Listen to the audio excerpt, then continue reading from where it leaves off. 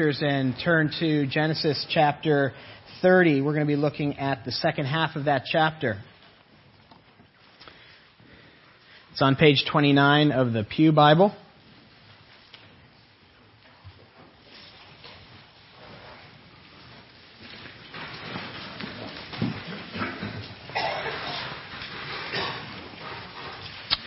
Do you remember the Peter Pan peanut butter commercial years ago? Picky people pick Peter Pan peanut butter. It's a peanut butter that picky people pick.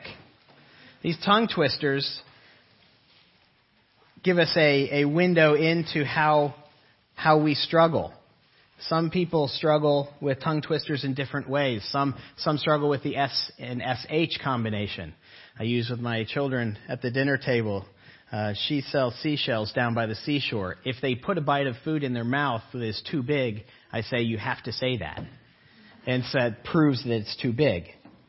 Sometimes we struggle with the LR combination. How can a clam cram into a clean cream can? So notice how slowly I said that.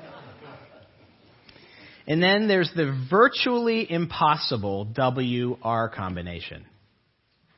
Okay.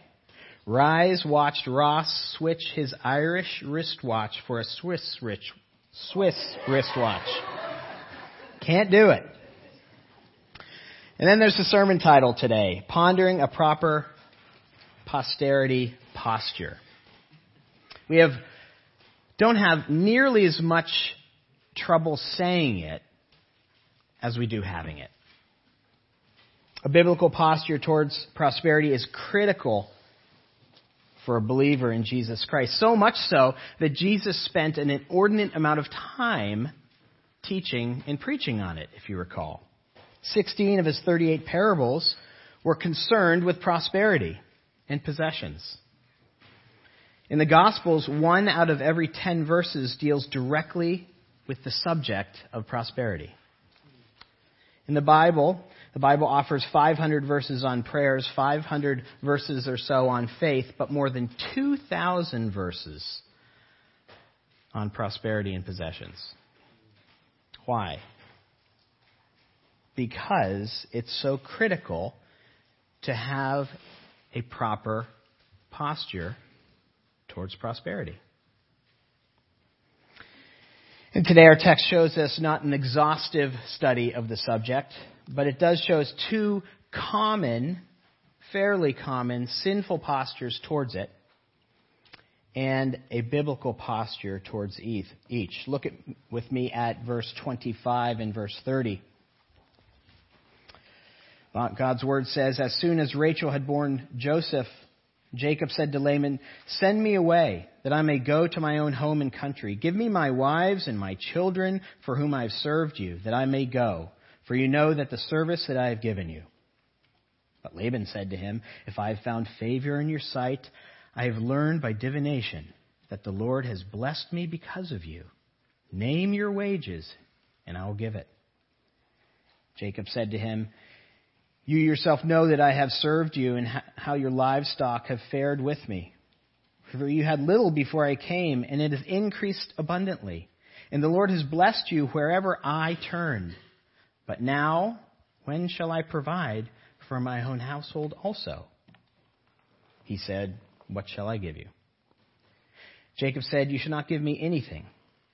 If you will do this for me, I will again pasture your flock and keep it. Let me pass through all of your flock today, removing from it every speckled and spotted sheep and every black lamb, and the spotted and speckled among the goats, and they shall be my wages. So my honesty will answer for me later when you come and look into my wages with you. Every one that is not speckled and spotted among the goats and black among the lambs, if found with me, shall be counted stolen. Laban said, good, let it be as you have said. But that day Laban removed the male goats that were striped and spotted, and all the female goats that were speckled and spotted, every one that had white on it, and every lamb that was black, and put them in the charges of his sons. And he set them a distance of 3 days' journey between himself and Jacob. And Jacob pastured the rest of Laban's flock. Then Jacob took fresh sticks of poplar and almond and plane trees and peeled white streaks in them, exposing the whites of the sticks. He set the sticks that he had peeled in front of the flocks in the troughs, that is, the watering places, where the flocks came to drink. And since they bred when they came to drink, the flocks bred in front of the sticks. And so the flocks brought forth striped, speckled, and spotted. And Jacob separated the lambs and set the faces of the flocks towards the striped, and all the black of the flocks in the flocks of Laban. He put his own droves apart and did not put them with Laban's flock. Whenever the stronger of the flock were breeding, Jacob would lay the sticks in the troughs before the eyes of the flock, that they might breed among the sticks.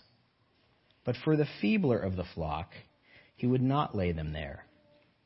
So the feebler would be Laban's, and the stronger Jacob's. Thus the man increased greatly and had large flocks, female servants and male servants, and camels and donkeys. It's been about 14 years or so since Jacob has arrived. 7 for Leah, 7 he labored for Rachel, and he feels it's time to go home to Beersheba. And it seems that the birth of Joseph has spurred this on. The birth of Joseph from his beloved wife. Could be a couple reasons for this. Could be because he wanted to protect Rachel. A woman without children leaving her father would put her at risk. Could be because he in deference to Laban, not leaving without him knowing that she gave birth to a child. But more likely than not, it has to do with Jacob thinking that Joseph is the promised line, is the promised child.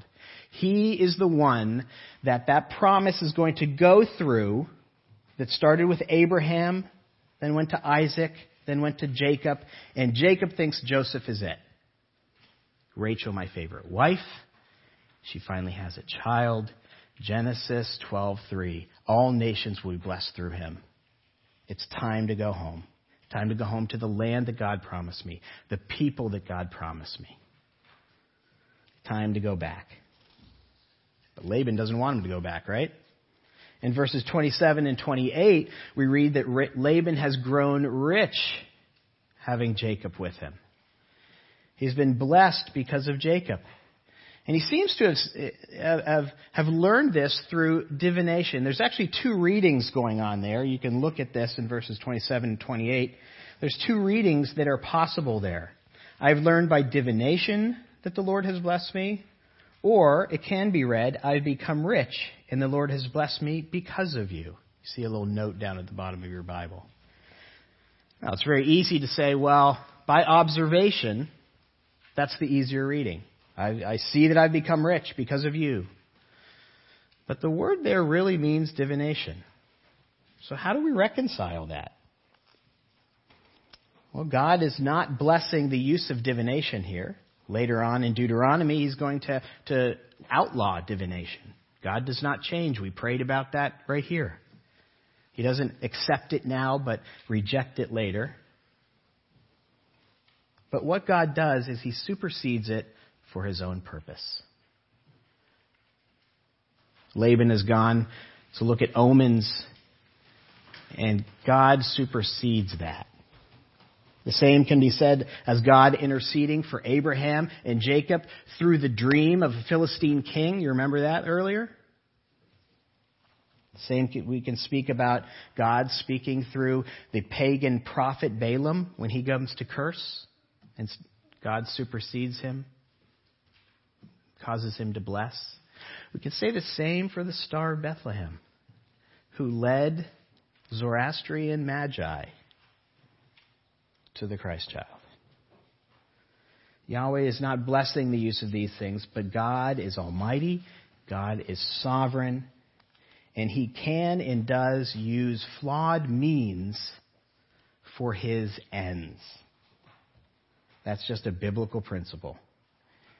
Just step back and consider Abraham, Isaac, and Jacob that we've been studying. They're train wrecks. But God uses them in spite of themselves. Just step back and consider Joseph's brothers selling him into slavery in Egypt. A little later on, towards the end of Genesis, Joseph will say it. What you meant for evil, God meant for good. He can redeem the years the locusts have eaten. That is one of God's amazing qualities. Just step back and consider how God uses you and me. Flawed, sinful, and yet through us, amazingly, God brings His purposes to bear in this world. Is that amazing? So whether Laban simply put two and two together or God supersedes his divination, Laban knows that his great wealth is because of Jacob. And he wants Jacob to stay and asks him to name his price. And it is right here that Jacob brings into light Laban's posture towards prosperity. And that posture is greed. Laban's posture towards prosperity is greed. In verses 29 and 30, Jacob basically tells Laban that he has nothing to show for 14 years of shepherding. I've been here for 14 years and I have nothing for it. As a matter of fact, the Message translates verse 30 here as, isn't it about time that I do something for my own family? He has nothing. Laban has given him nothing, even though it's common for shepherds when they're tending the flock to be given 10 to 20% of the flock annually, including the wool and all the milk. Laban never paid him. As a matter of fact, we'll find out, and if you can look over there in chapter 31, verse 7, that Jacob, when he's explaining to his wives why they have to get out of Dodge covertly, one of the things he brings up is Laban has been cheating me and changing my wages all the time. Laban's posture towards prosperity is covetous greed. What I term as close-handedness. Close-handedness. That's his posture towards prosperity. And you see this exemplified after Laban and Jacob strike the deal, right? The deal is struck. And what does Laban do? That very day, he goes and he takes out all the spotted and speckled, all the rarities that the deal was based on, and he puts them 3 days' journey away. And then he says, okay, Jacob, there's my flock. There's nothing for Jacob. Nothing. One of the things I find most uncomfortable about preaching God's Word and applying God's Word to our lives is that it first has to come to bear on my life first. It exposes my heart. And while doing research for this sermon, I came across 6 characteristics of greed that frankly made me uncomfortable. And so what does a really loving pastor do? He shares it with you. Greedy people are overly self-centered. Greedy people are always saying me with very little regard for the needs and feelings of others. Don't we see that in Laban? He didn't care about Jacob. He could care less about Jacob. Greedy people are envious. You see, envy and greed are twins. Greed wants what they won't have. Envy wants your stuff too. Laban hid the sheep that rightfully belonged to Jacob. He wanted his sheep too. Greedy people lack empathy. Their lack of genuine interest in the ideas and feelings of people makes them very difficult people to be around. I wonder if that's why Jacob said, it's time to get out of here. I just can't take Laban anymore.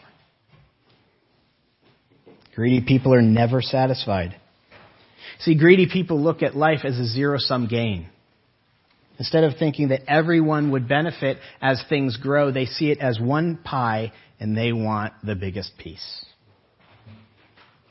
You see, Laban's flock would have increased. He would have become even more prosperous but he wants it all now. Greedy people focus on the short term. They are absorbed in satiating their immediate needs and do not consider the consequences.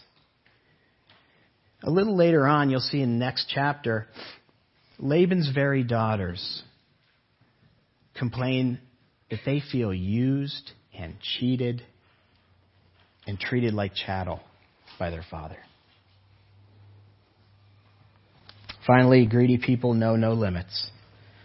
Greedy people are not good at maintaining boundaries. They look for loopholes and clever ways to outsmart the rules. And isn't that exactly what Laban is doing here? He's outsmarting, he's pushing the boundaries, he's creating loopholes, isn't he? Laban outsmarts the rules by taking the off-colored flock away. I think there are a couple insects that we want to ask God about when we get to heaven, don't we? Now, if you're camping in Acadia right now, those insects are black flies and mosquitoes. Why did you make them? For me, it's ticks. Why did God make ticks? Ticks are called the overeaters of the insect world. They have the disease of Moore. Once a tick latches on to its host, it literally cannot stop drinking. They engorge themselves and balloon up to 7 to 10 times their size. Then, because of their size, because of how they've engorged themselves, they literally just drop off. They don't unlatch.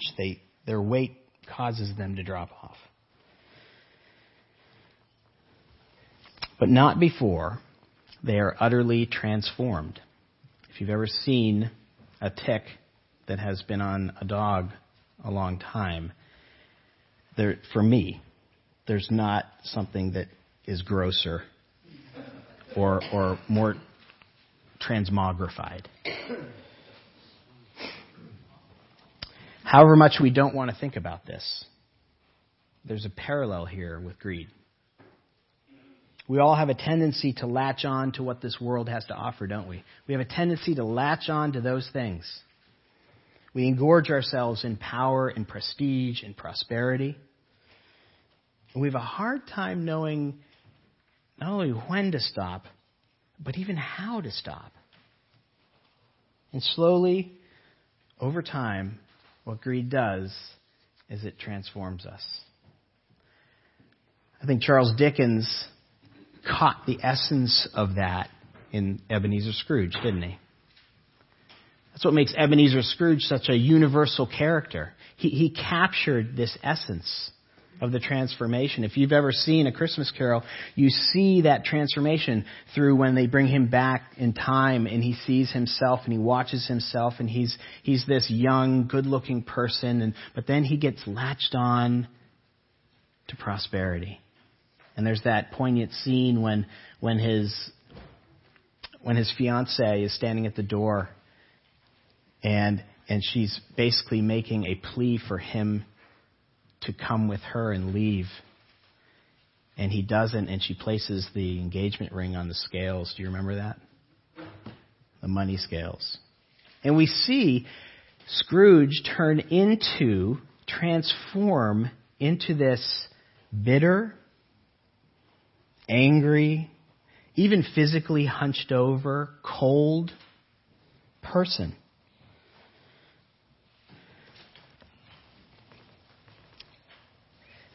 That is what greed does to you. It transforms your heart. That's the posture of greed. And what the gospel does when you encounter Christ is it slowly starts transforming you back. It slowly starts that transformation. It takes you from a closed-handed person slowly to an open-handed person. It loosens your grip. Pastor and commentator Kent Hughes wrote, "Generosity is the sign of a regenerate soul." He goes on and says there's no such thing as a Christian Scrooge. We may know some Scrooges who claim to be Christians, But I don't think you can claim to really know Christ and be a stingy person. He concludes by saying the gospel opens your soul and thus opens your hand. Consider what the Bible tells us about Jesus in 2 Corinthians 8:9. It says this, though Christ was rich, yet for your sake he became poor, so that by his poverty you might become rich.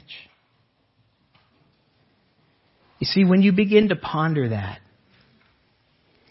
he gave up everything so that we who had nothing can have everything, it starts changing your heart.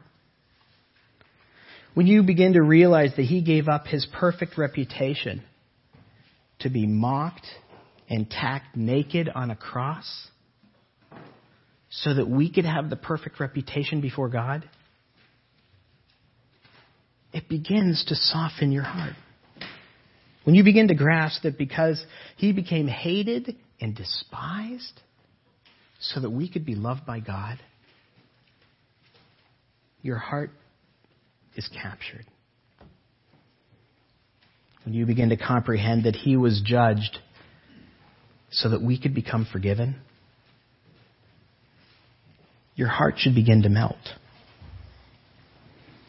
When it dawns on you that he gave up his very life so that you and I can have life eternal, your heart begins to change. You begin to see prosperity for what it really is, a means to an ends, not an ends in itself. You begin to see this life as a short run, not all there is. The book of James calls it a vapor. This life is a vapor. You begin to have that perspective. When you consider the work of Christ on your behalf, you really start transforming. And your hand starts to open.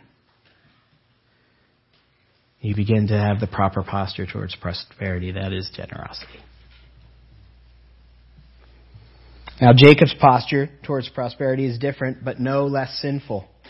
His is self-reliance. Laban's problem was greed. Jacob, we see here, is totally self-reliant. It doesn't take a rocket scientist to figure out that Laban has cheated Jacob. So as the saying goes, fight fire with fire. That is how Jacob approaches this. I'm going to fight fire with fire. Since Laban has removed all the flock that are rightfully his, Jacob comes up with a twofold plan for his prosperity. First, he relies on a commonly held superstition to grow his wealth.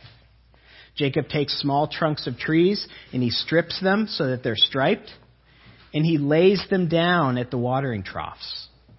He lays them down in front of where the sheep and the goats breed. You see, there's a superstition back then that whatever the environment was where the animals were breeding would influence the outcome of the children, the outcome of the flock. So Jacob embraces this superstition, and he strips these trees and he places them in front of the watering trough, in front of the eyes of the sheep and goats, so when they mate, their lambs and kids will become speckled, spotted, and off-colored. Thus his.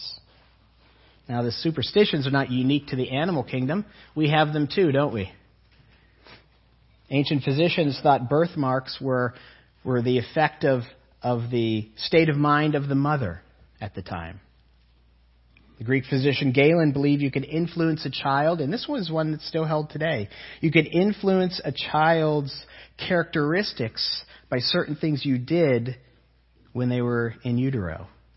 For example, if you wanted a beautiful child, you would gaze at the picture of a beautiful person. Anybody here listen to classical music while they were pregnant, thinking, my child will be more intelligent because of this? It's not so far gone. And here Jacob is relying on similar superstitions. But secondly, Jacob relies on his own ingenuity. So he's relying on superstition, and he's relying on his own ingenuity. He uses selective breeding to make his flock stronger, keeping the stronger goats and sheep and giving Laban the weaker.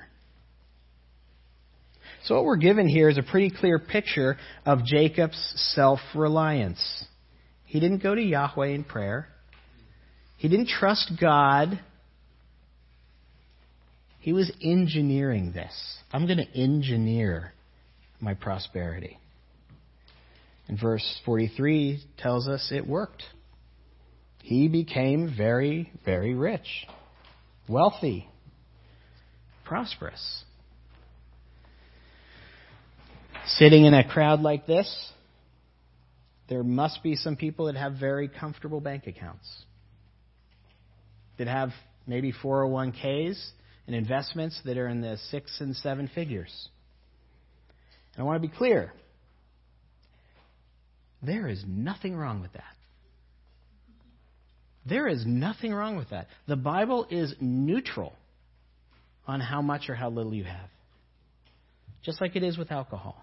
It's neutral on alcohol. It's not neutral on excess, but it's neutral on alcohol. You could have $50 in your bank or $55 million. What Scripture does care about, what Christ does care about, is the heart towards it. What's your heart towards that $50? What's your heart towards that $55 million? Jacob's heart is a self-reliant one. You can see this in his reaction in verse 37. Come hook or crook, he's going to make his prosperity happen. Through his business acumen and superstitious belief, he says in his heart, I'll do this. I'll make it happen. Jacob is totally self-reliant. And that's where his heart and our heart intersect. Our hearts are naturally like Jacob's heart, pretty self-reliant. If we've had any modicum of success, or perhaps even a good year, we tend to think, that's my business acumen. That's my ingenuity. That's my hard work ethic. That's my fishing knowledge. I know the bottom. That's my investment strategies. That's my personal skill. Or you go back to, that was my wisdom in picking the right school to go to, getting the right degree. We even say superstitious things like, I was just at the right place at the right time. And what we learn from Jacob is the prosperity that he has is all because of God.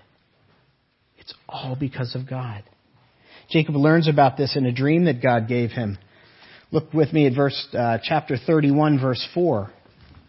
There we have a dream that God has spoken to Jacob, and he's relating this to his wives, Leah and Rachel.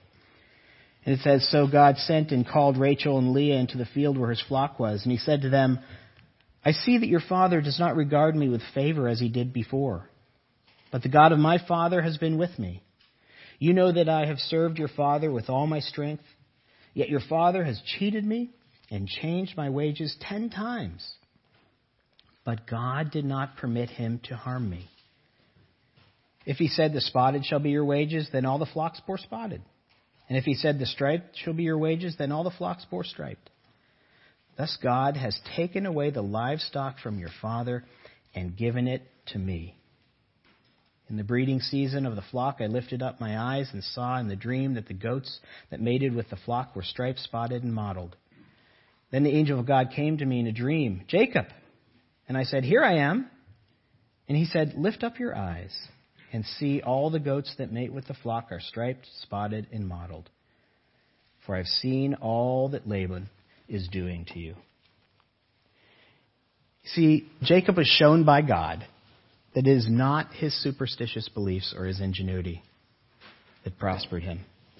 It was God all along in the background. It was God all along in the background. But realizing that it was God and not him. And there is the essence of the gospel right there. The heart of the gospel. See, the thing that's most difficult about accepting the gospel of Jesus Christ is that you can't do it. One of the hardest thing is that it requires total dependence, not self-reliance, total dependence. The very opposite of what we see in Jacob, the very opposite of what our own hearts beat after. The gospel demands that you come to a place of total and abject helplessness. And that is simply too much of a give for most people. Biblical Christianity, a person has to come to a place where they say, I can't do it. They have to come to a place where they say, I can't forgive myself. Where am I going to go? I can't be good enough. I can't be moral enough. I can't give enough philanthropically. The gospel demands that you come to a place in your life where you say, help.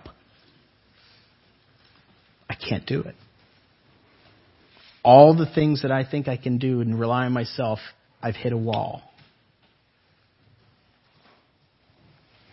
And our inborn nature pushes against that. In order to embrace the gospel of Jesus Christ, you have to come to ground zero and say, I can't save myself. However much I want to, however much I think I can't save myself. And if and when you come to that place, that's exactly where Christ meets you. When you get to that ground zero, that's where you meet Jesus Christ in his sufficiency. Because he says, you can't forgive yourself, but I can forgive you. You can't be moral enough, he says. But I was. I lived the perfect life. You can't pay for your sins, he says. But I did on the cross. I died for you. You can't give enough. But I did. I gave my life. Let's pray. Father God, I thank you for your word that you've preserved for us and for challenging us today through it. In Jesus' name, amen.